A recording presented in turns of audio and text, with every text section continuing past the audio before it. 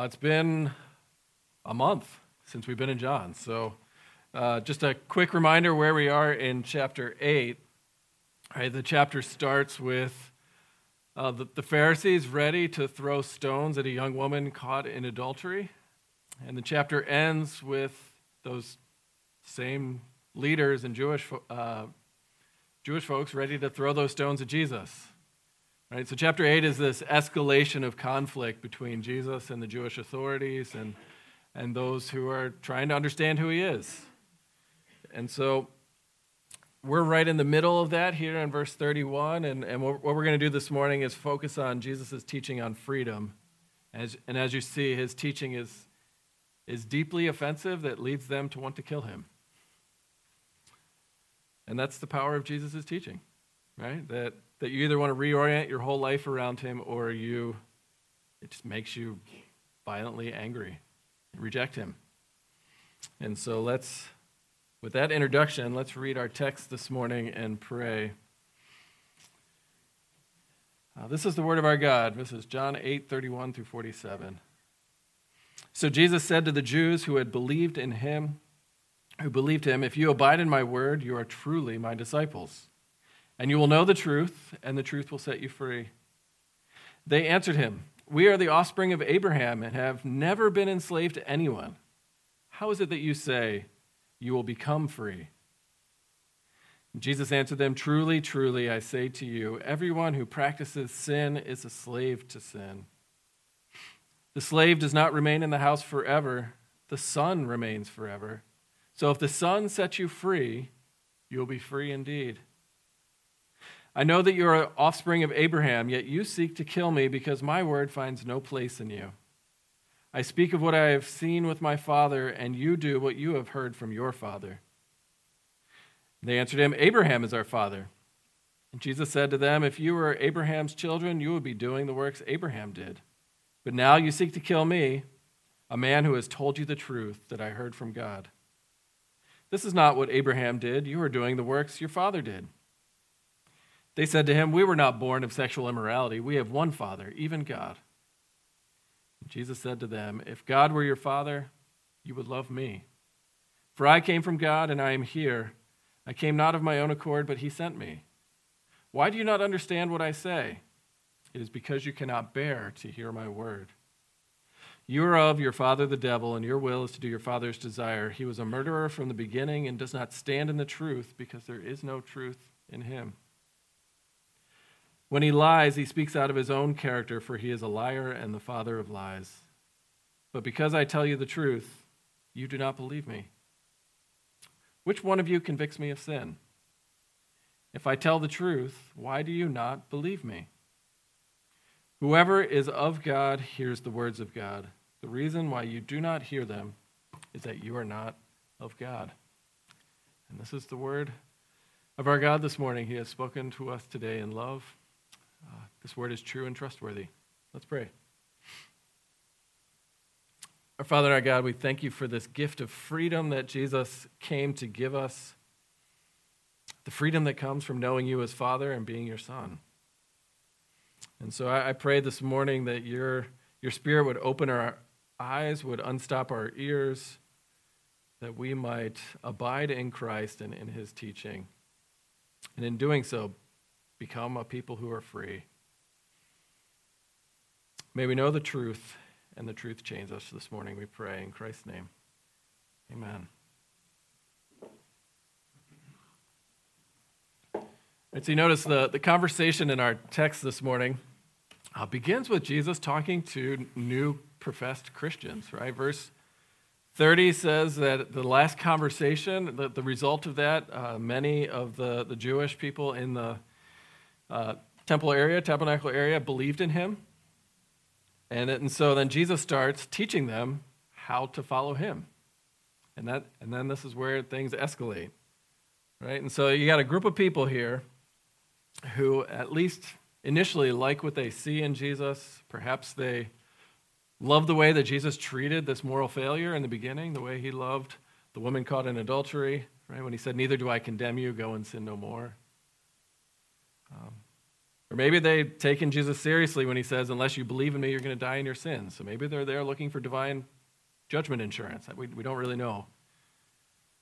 But what we do know is, right, whatever your reasons for coming to Jesus, it always starts with belief. It starts with faith. And even as believers, we need to be discipled. And so Jesus is doing that in our text this morning. And so what I want to do is it's a fascinating conversation. What does Jesus have to say to Christians about discipleship, about following him, to people who have already professed some kind of faith? And the answer is, he says, if you abide in my word, you're truly my disciples, and you'll know the truth, and the truth will set you free. And so let's start by meditating on what I'm going to call the path to freedom. It's this how-to guide on being a disciple of Jesus. And so that's my first point here, is Jesus teaches us a path, a way to become free. Right? And the way to do that is to abide. Abide in Jesus' word. And abide is one of those words in Greek that's really hard to translate over into English. Some of your translations might say remain. The idea of abiding, right, is to hold on to something and to continue to hold on to it, to stay with it. I mean, it includes obedience, of course, but there's a lot there. It's saying hold on to Jesus and his word. Stay. Don't give up. Don't stop. Right? Keep learning. Right? And so the big idea that Jesus is introducing here to these wannabe disciples is to be free, you have to embrace Jesus' limitations and boundaries. Keep his commandments. Right? Which sounds completely counterintuitive to everything we've ever been taught. That to be truly free, the path to freedom, is to abide in Jesus' words and to let Jesus' words confront you, cross your will, change your mind, change your identity, change your wants, give you purpose, show you your goals. Just let Jesus' words permeate and work through everything. And it starts with faith. The path to being a disciple of Jesus is to abide in his words. And the way to be free is to be okay being told what to do. As we sung this morning, right? Turns duty into choice. Right? And so to abide, we need to be continually listening to Jesus' words. We need to be continual learners of his words. We need to love his words and ultimately obey his words. And that's the path to freedom. Right? And so this is the insult or the hardship of Jesus' teaching, that to be truly free is to stop living as if you can do whatever you want as Jesus' disciple. You have to submit to someone else. True freedom always involves submission. Now, obviously, this is very different from what I've been taught about freedom. It's very different from how our culture thinks about freedom, right? Because even as I say these things, it sounds like I'm speaking out of both sides of my mouth, right? To be free is to do what the King of Kings says. Right? I mean, in our culture, if the idea of freedom is just there are no constraints, there are no boundaries. You should be free to do what you want. And that's the good life, right? Braveheart screamed it. Elsa from Frozen sings it. It's just everywhere. It's part of our culture's catechism. That the way you're most truly free is to be free from what society thinks, to be free from what your parents think, to be free from maybe even what your peers think, but nobody should get in the way of you being truly you. That's freedom. Right? Let your heart lead you and guide you. And so the question would be, right, is that really freedom? I mean, if you take this seriously, right? I mean, nobody's actually able to live that way. I mean, if you stop and think about it, the only people who are truly free, who have no constraints on their will, who have no one telling them what to do, are the people who live alone in the middle of the woods in Alaska, right? Haunted by past broken relationships, right? There's no real community. There's nothing to confront your selfishness, which we're all in bondage to anyway, right? It's just not realistic to think of, it's very simple to think of freedom as being free to do whatever you want, right? I mean, true freedom is always, according to the Bible, deeply relational. You're free to love and be loved. Right? And so Jesus says here in the text this morning, the one relationship that you cannot be free without is him. And that's the big claim. Right? Because this is what biblical freedom looks like, is you're doing what you were designed to do. Right? So if you watch an eagle soaring on the wind, I mean, when we go to Letchworth State Park and you can see out over the canyons, I was in Western New York, you can see the eagles and the hawks just coasting on the wind, right? They're free. But if you ever watch the birds on the ground, right, they're really awkward and clumsy. At that point, they're just, predator bait. Because they're designed to fly. That's freedom. The moment they reject the freedom that they were designed for is the moment it goes not well. It'll be the same with a fish out of water. Right? Or you can see the freedom in any profession. Right? If you're going to be truly free in your profession, you have to devote yourself to that skill. Right? So, for example, my brother-in-law is working as a professional musician in New York City. So some of you might remember several years ago, when he was still in high school, he played piano for us. Ever since I met him, at age 10, that's what he wanted to do. And it's been amazing to watch. For him to be truly free on the piano, to play something beautiful, he restricted himself to the discipline of growing at playing the piano. Right? The more he chose to abide in that discipline, the greater freedom he has to make something beautiful. Right? And so you're starting to see the idea, the way this works, that Jesus is telling believers, people who profess faith, that the path to freedom is to know the truth, to abide in his words, and that if you're actually going to grow in freedom, the more time you abide in Jesus' words. Right? You'll be set free, and you'll grow in freedom at the same time. Right? And so that's the path. Right? It's abiding in Christ, in his word. Right? It really helps to set this in this whole conversation in the bigger context, because we are in the Feast of Tabernacles, the Feast of Booths. This is the time of year in the Israelite calendar when they would remember specifically when God delivered them from slavery in Egypt and was faithful to teach them how to be free through the wilderness wanderings. Right? Because their freedom began with being loved. God saw them. That's what our call to worship was this morning. Deuteronomy 7, God chose them. He set his love on them and chose them. And then with a mighty hand, and he redeemed them from the house of slavery. And then Deuteronomy 8, reflecting on the time in the wilderness, says, here's what God was doing. All that grumbling, all that complaining, all that hardship, everything you're going through, he was testing to see if you would listen to his word or not, so that you could learn that you do not live by bread alone, but by the very word of God. Right?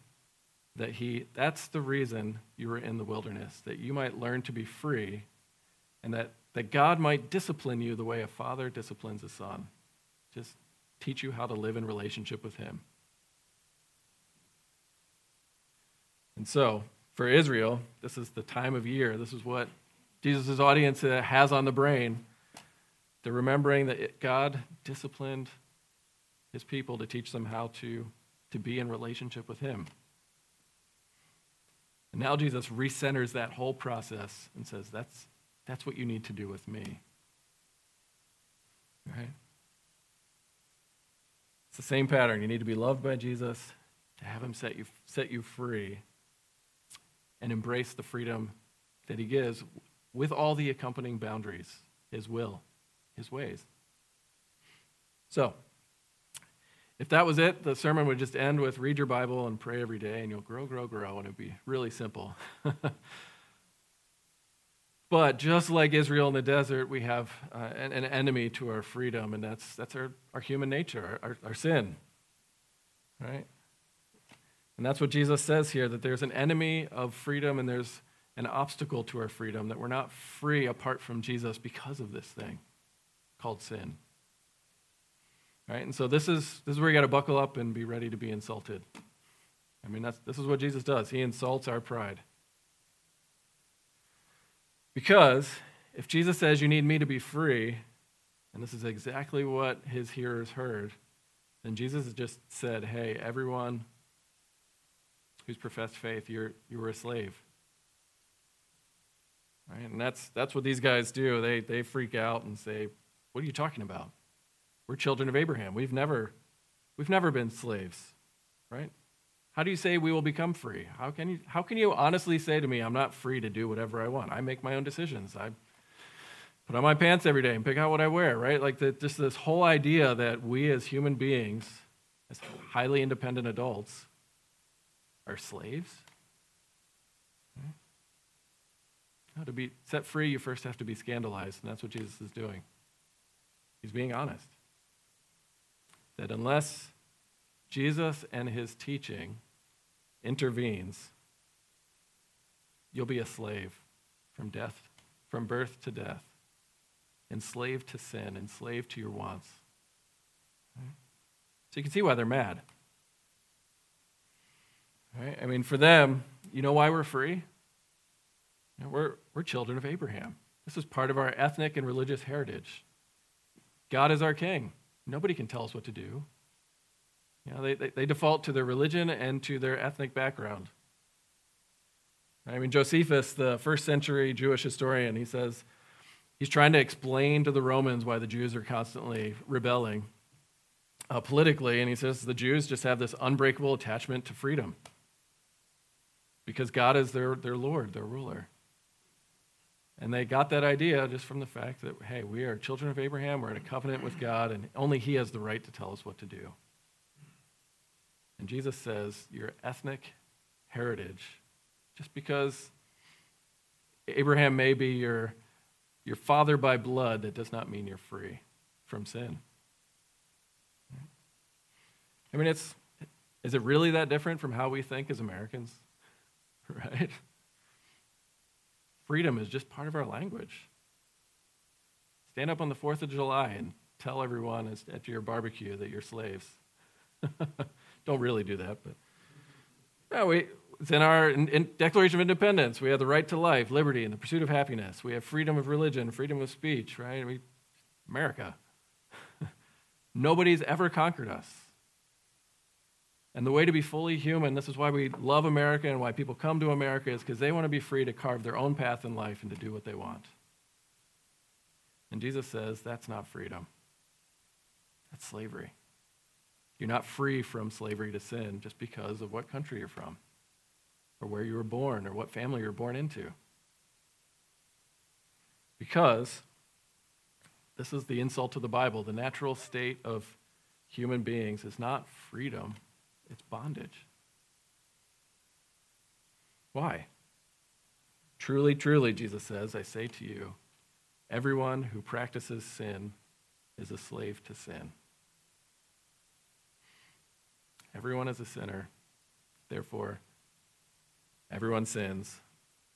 Therefore, we're under the reign of sin, and every human being, by nature, can't break out, no matter how hard you try. Right? You're not able not to sin. Every sin is the enemy of freedom. That's why Martin Luther, the German monk who started the Protestant Reformation, one of his famous books is called The Bondage of the Will. Right? And that's in our one of the reflections of if all of human beings are unable not to sin, then how can you say that anybody could will the good? How could you abide in Jesus' words apart from being set free? Right? Something has to happen. And notice who Jesus is saying this to. He's saying this to people who have professed faith. That there's something about you and your heart you do not yet see. All right? That you're enslaved. On the one hand, it shouldn't be hard to visualize, but because of the nature of the slavery to sin, we're deeply biased against what we're actually like. We're blind to what we're really like, right? I mean, the haunting part of this conversation is these guys have no idea what Jesus is talking about. They're in denial. Right? Jesus says you're in bondage, and they think they're free. And they're ready to kill, to break God's good law in order to prove their freedom, which actually proves their bondage to sin. So, do you believe this teaching about yourself? I mean, it's all over the New Testament. Pastor Jim spent how many weeks in Romans 6 talking about this, in Romans 7, Romans 8. He's going to keep talking about it. It's in Titus. This is describing what you were like before you became a Christian. We were foolish, disobedient, led astray, slaves to various passions and pleasures. Right? It's right there. That I can't stop wanting what I want. I mean, I know the temptation is I can see the slavery in other people. It's really easy to see what other people worship, what they love, what they care about. It's really hard to see how my loves, my wants, my desires are part of the problem. Right? But this is human nature. We're going to talk about this more next week. We'll talk about the interaction between the question Jesus asked, who is your father? But the idea is every human being by nature, when God comes along as your good creator and says, hey, here's how you thrive, here's how you're going to flourish, here's how you live well, every human being since Adam and Eve, since the fall, just says, I got better ideas. Right? I belong to myself. It's the opposite of Heidelberg Catechism, question 1. Heidelberg Catechism says, I belong, body and soul, to my faithful Savior, Jesus Christ, who has set me free. Right? And what does our culture teach us? I belong to myself, and no one can tell me what to do. And by nature, what our culture teaches, that's what we're up against every day as a Christian. That's what Jesus is trying to love out of us and disciple and discipline out of us. Right? We're up against the bondage of the will. Do you know what that's like? Sometimes it's really simple, right? I mean, many know I had all kinds of sickness issues a few years ago, and it turned out a lot of it was reflux related, and I had to change my diet a little bit, and probably more so than I actually am. But the idea is, right, to prevent reflux, don't eat after dinner. It's not that hard of a command, unless your habit is to continue to eat and eat and eat after dinner. Right? And even if you know it's going to hurt you, well, me, I still do it sometimes. Right? And that's how sin works. There's this thing I really, really want, and I don't want to give it up. And I know that if I continue to do it, it's going to hurt me and hurt other people around us. We go, well, like Woody Allen, the heart wants what the heart wants. So we need set free to begin the Christian life and to continue to be set free to continue the Christian life. And that's Christian discipleship according to Jesus in our text. That as you abide in Jesus, you will become free.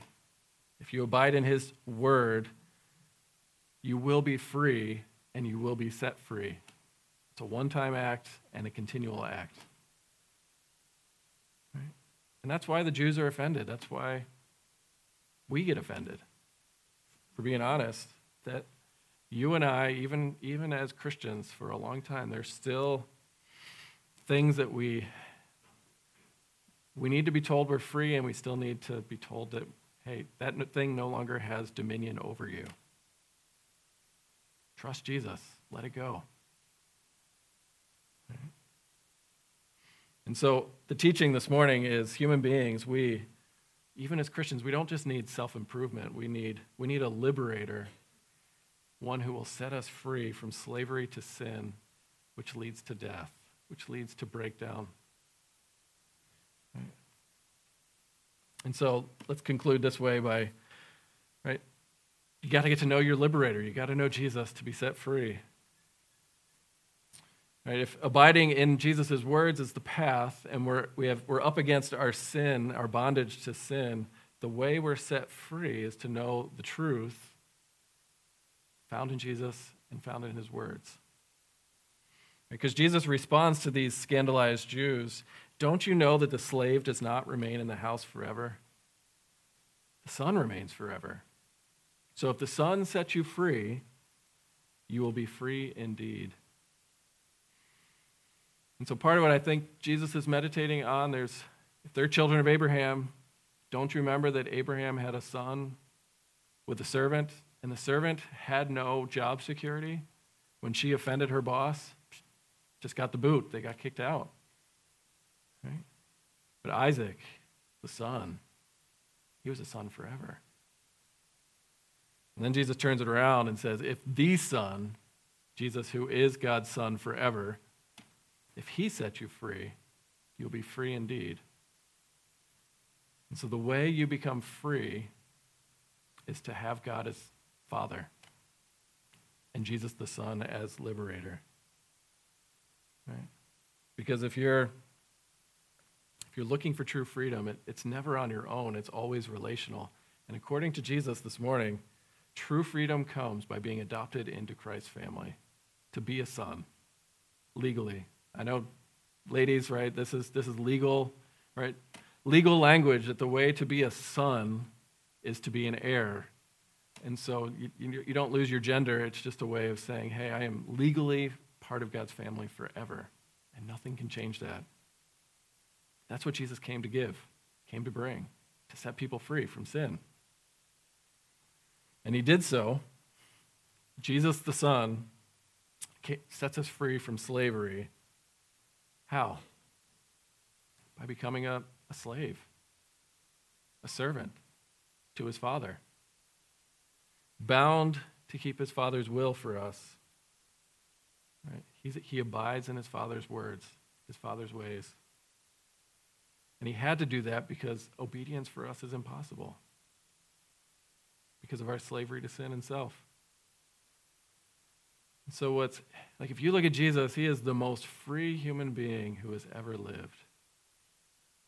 I mean, later in this chapter, Jesus accuses them of doing things simply for the approval of others. You never see Jesus do that, where he's controlled by what other people think. No, his freedom is expressed in the service of love of God and love of his church. Right? And so this is what Jesus came to do. And commentators think that when Jesus is referring to when he says the Son sets you free, and the slave is not allowed in the house forever, that there's a line in 1 Chronicles 17 describing the future king who's going to build God a house in the line of David. And when God is going to be like a father to him, and this king will be a son, and this son will be set over the house forever. That's Jesus, the Davidic king who's God's son forever, right? Who's building a house for God by how? Dying for sinners so that we might become a part of God's house, part of his family. Right? That's why Jesus came. So, as Paul will say, right, you were chosen before the foundation of the world. Why? So that you might be holy and blameless, adopted by the Father through the work of the Son, all to the praise of his glorious grace. He did that for people who did not want to be set free. Right? That's how enslaved to self we are. We need God to make the first move. And so now, Christian who's received this gift of grace, the way you grow in your discipleship is to learn to live in the freedom Jesus bought for you. Right? For freedom, Christ has set us free. Stand firm, therefore, Paul says in Galatians 5, do not submit again to yoke of slavery. Right? That if you are now God's son, and you are now part of God's family forever, and you have God as Father, and you have Jesus as Son, and you know this deep affection that the Father has for the Son that's now yours in Christ, that has to change what you want. And the way that changes what you want is it sets you free from the dominion of sin so that you might live under the reign of King Jesus, under the reign of grace. Right? Paul just made clear what Jesus taught. He just took a lot more chapters to work that out in Romans. Right? Now, the ordinary life of the Christian, I'm hoping I'm persuading you of this morning, is yes, you are absolutely free as a Christian. Right? Free from your past, free from guilt, free from shame, free from fear of God. You are brought into the family. You are holy and blameless through faith. But you still have a heart that is tempted to put on a yoke of slavery again. And if it were not so, Paul would not warn us against that over and over again. Right? So therefore, part of Christian discipleship is abiding in Jesus' words to let him progressively set you free from yourself. Right? Because you're brought out of the dominion of sin and brought into the kingdom of the Son, and now you got to learn how to live there. Because you had a whole way of life that you lived before. And so it's completely disorienting to come in and what does it look like to not have to earn God's approval? What does it look like to not be scared of what people think? What would it look like to live as if my Father's eyes are the only ones that matter? That's just a totally different way of thinking and living and being. Right? And so, all right, you're here to be set free every time we open God's word, to free you from slavery to sin, so you see that Jesus and his way is better. I mean, this is the way the Westminster Shorter Catechism describes sanctification, which is another way of saying here's how you've been set free and are being set free. Sanctification is a work of God's free grace where you're being renewed in the whole person after the image of God and are enabled more and more to die unto sin and live under righteousness. Right? There's a progress. You're a saint by faith in Christ, and now you get to learn how to live as a saint who's free as you die to sin and choose Jesus' ways, righteousness. So, how do you do that well? And this will summarize it, right? Basic Christian discipleship according to Jesus' teaching this morning. First point, believe the gospel. You gotta see that you're free, that you've been set free by Jesus the Son, who loved you to death on a cross, who rose again, so that, as we read in the Catechism this morning, Jesus' job as King is to ensure that you stay in that freedom. Right? Believe the gospel, that Jesus became a slave so that you might become God's son. And that can't be taken away. If the Son sets you free, you're free indeed. And if you're a son, then an heir. And if you're an heir, God is legally obligated to give you the inheritance. God doesn't bring you in and out of the family. We don't have that kind of instability as Christians. Once you're in, you're in. Right? Believe the gospel. Believing the gospel also means, hey, I was a slave. So you need the bad news and the good news side by side. Second, abide consistently in Jesus' word. And yeah, it's easy to talk about and hard to do, right? But it's this sense of never stop the practice of meditating on Jesus' words. You're not going to grow in freedom if you're not thinking about what Jesus says, if you're not thinking about who you are in Christ. Because then you're not abiding, and if you're not abiding, you're not acting as if you're a disciple. And if you're not abiding, you're not going to know the truth, and if you don't know the truth, you're going to stay a slave to sin. And so part of the way of just being a Christian disciple is to consistently listen to the word. I mean, that involves preaching, and that involves small groups, that just involves your own personal time, right? Just getting his Bible into you as much as you can. Right? That's what it means to be a Christian. All of the Bible is about Jesus. Jesus is the Word made flesh. Old and New Testament, it's all about Christ. We need more of that. You need to be consistently learn. And by learn, I mean more than just get information. Just because many of you may even be better at basic Bible content than I am, right? But just because you can give chapter and verse on where to find something, that doesn't mean you're humbly sitting at his feet to learn and say, I have room to grow, I have room to change. To be a learner is to be humble. To say to Jesus, the Master, teach me. Third, consistently love Jesus' words. It's part of abiding.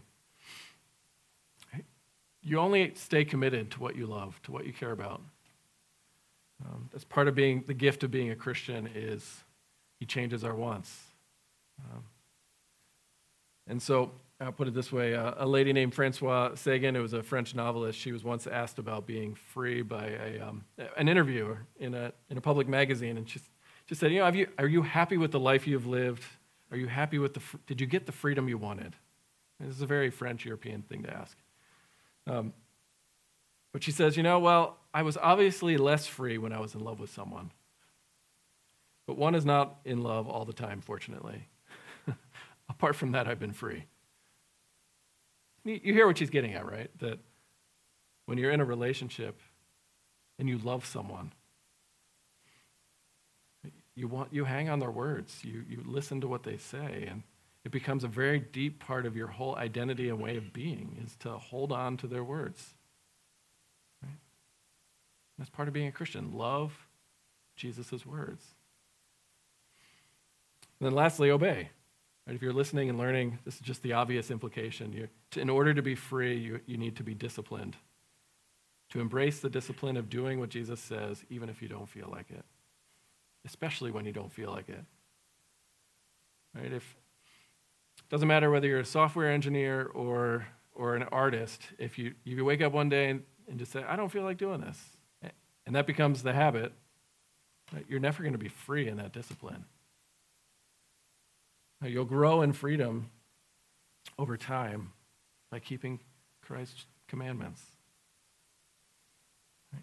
Obey even when it hurts, because you know that's what Jesus did on the cross to set you free. So go and learn what it means to see the law of Christ fulfilled.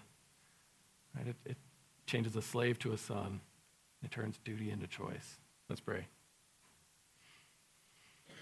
Our Father, our God, I thank you for this amazing gift of grace that we have in the gospel, that you have set us free, and I pray for all of us here that you would empower us by your Spirit to hear Jesus' words so that we might continue to grow in our freedom. May we be set free from the idea that we need to be good to get your good pleasure. May we be set free from the idea that we have to be defined by our past. Lord, I pray that we would deeply believe the good news that Christ died for us, Christ loves us. As we heard in Revelation, he loves us and has freed us from our sins. We are under the reign of grace, and may we learn to live like it. In Jesus' name, amen.